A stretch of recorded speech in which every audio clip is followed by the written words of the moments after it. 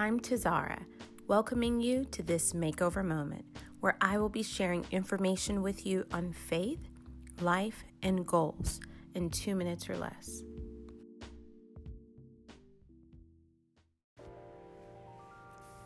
Reason number 2 that our prayers may not be answered or may be hindered is unconfessed sin.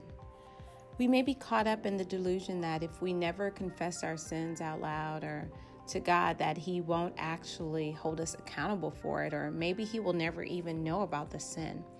In reality, we don't have to confess our sins for Him to know about it.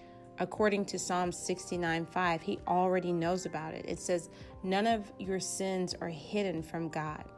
He already knows all of your wrongdoings. But if we do confess our sins, He will forgive them. Just like David did in Psalms 32:5, David says he confessed his sins. He didn't conceal any of his wrongdoings, and God forgave him of all of his sins. Oftentimes we think that we should not share our sins with others. And I understand not telling everyone all of your business.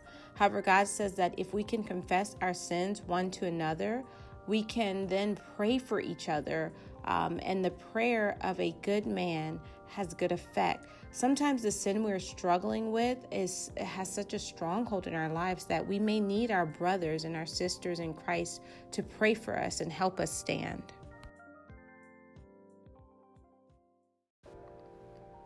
Sometimes we may be unaware of the sins that we've committed, but we can ask God to reveal those sins to us.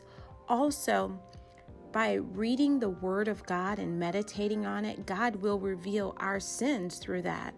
And sometimes we may feel like we can keep sins hidden forever, but the truth is that God will even reveal our sins before others and publicly, which is very embarrassing.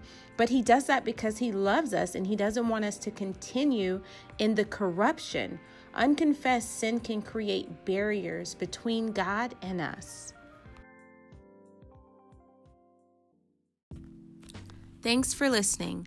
I hope that I've encouraged you to continue to make over your life.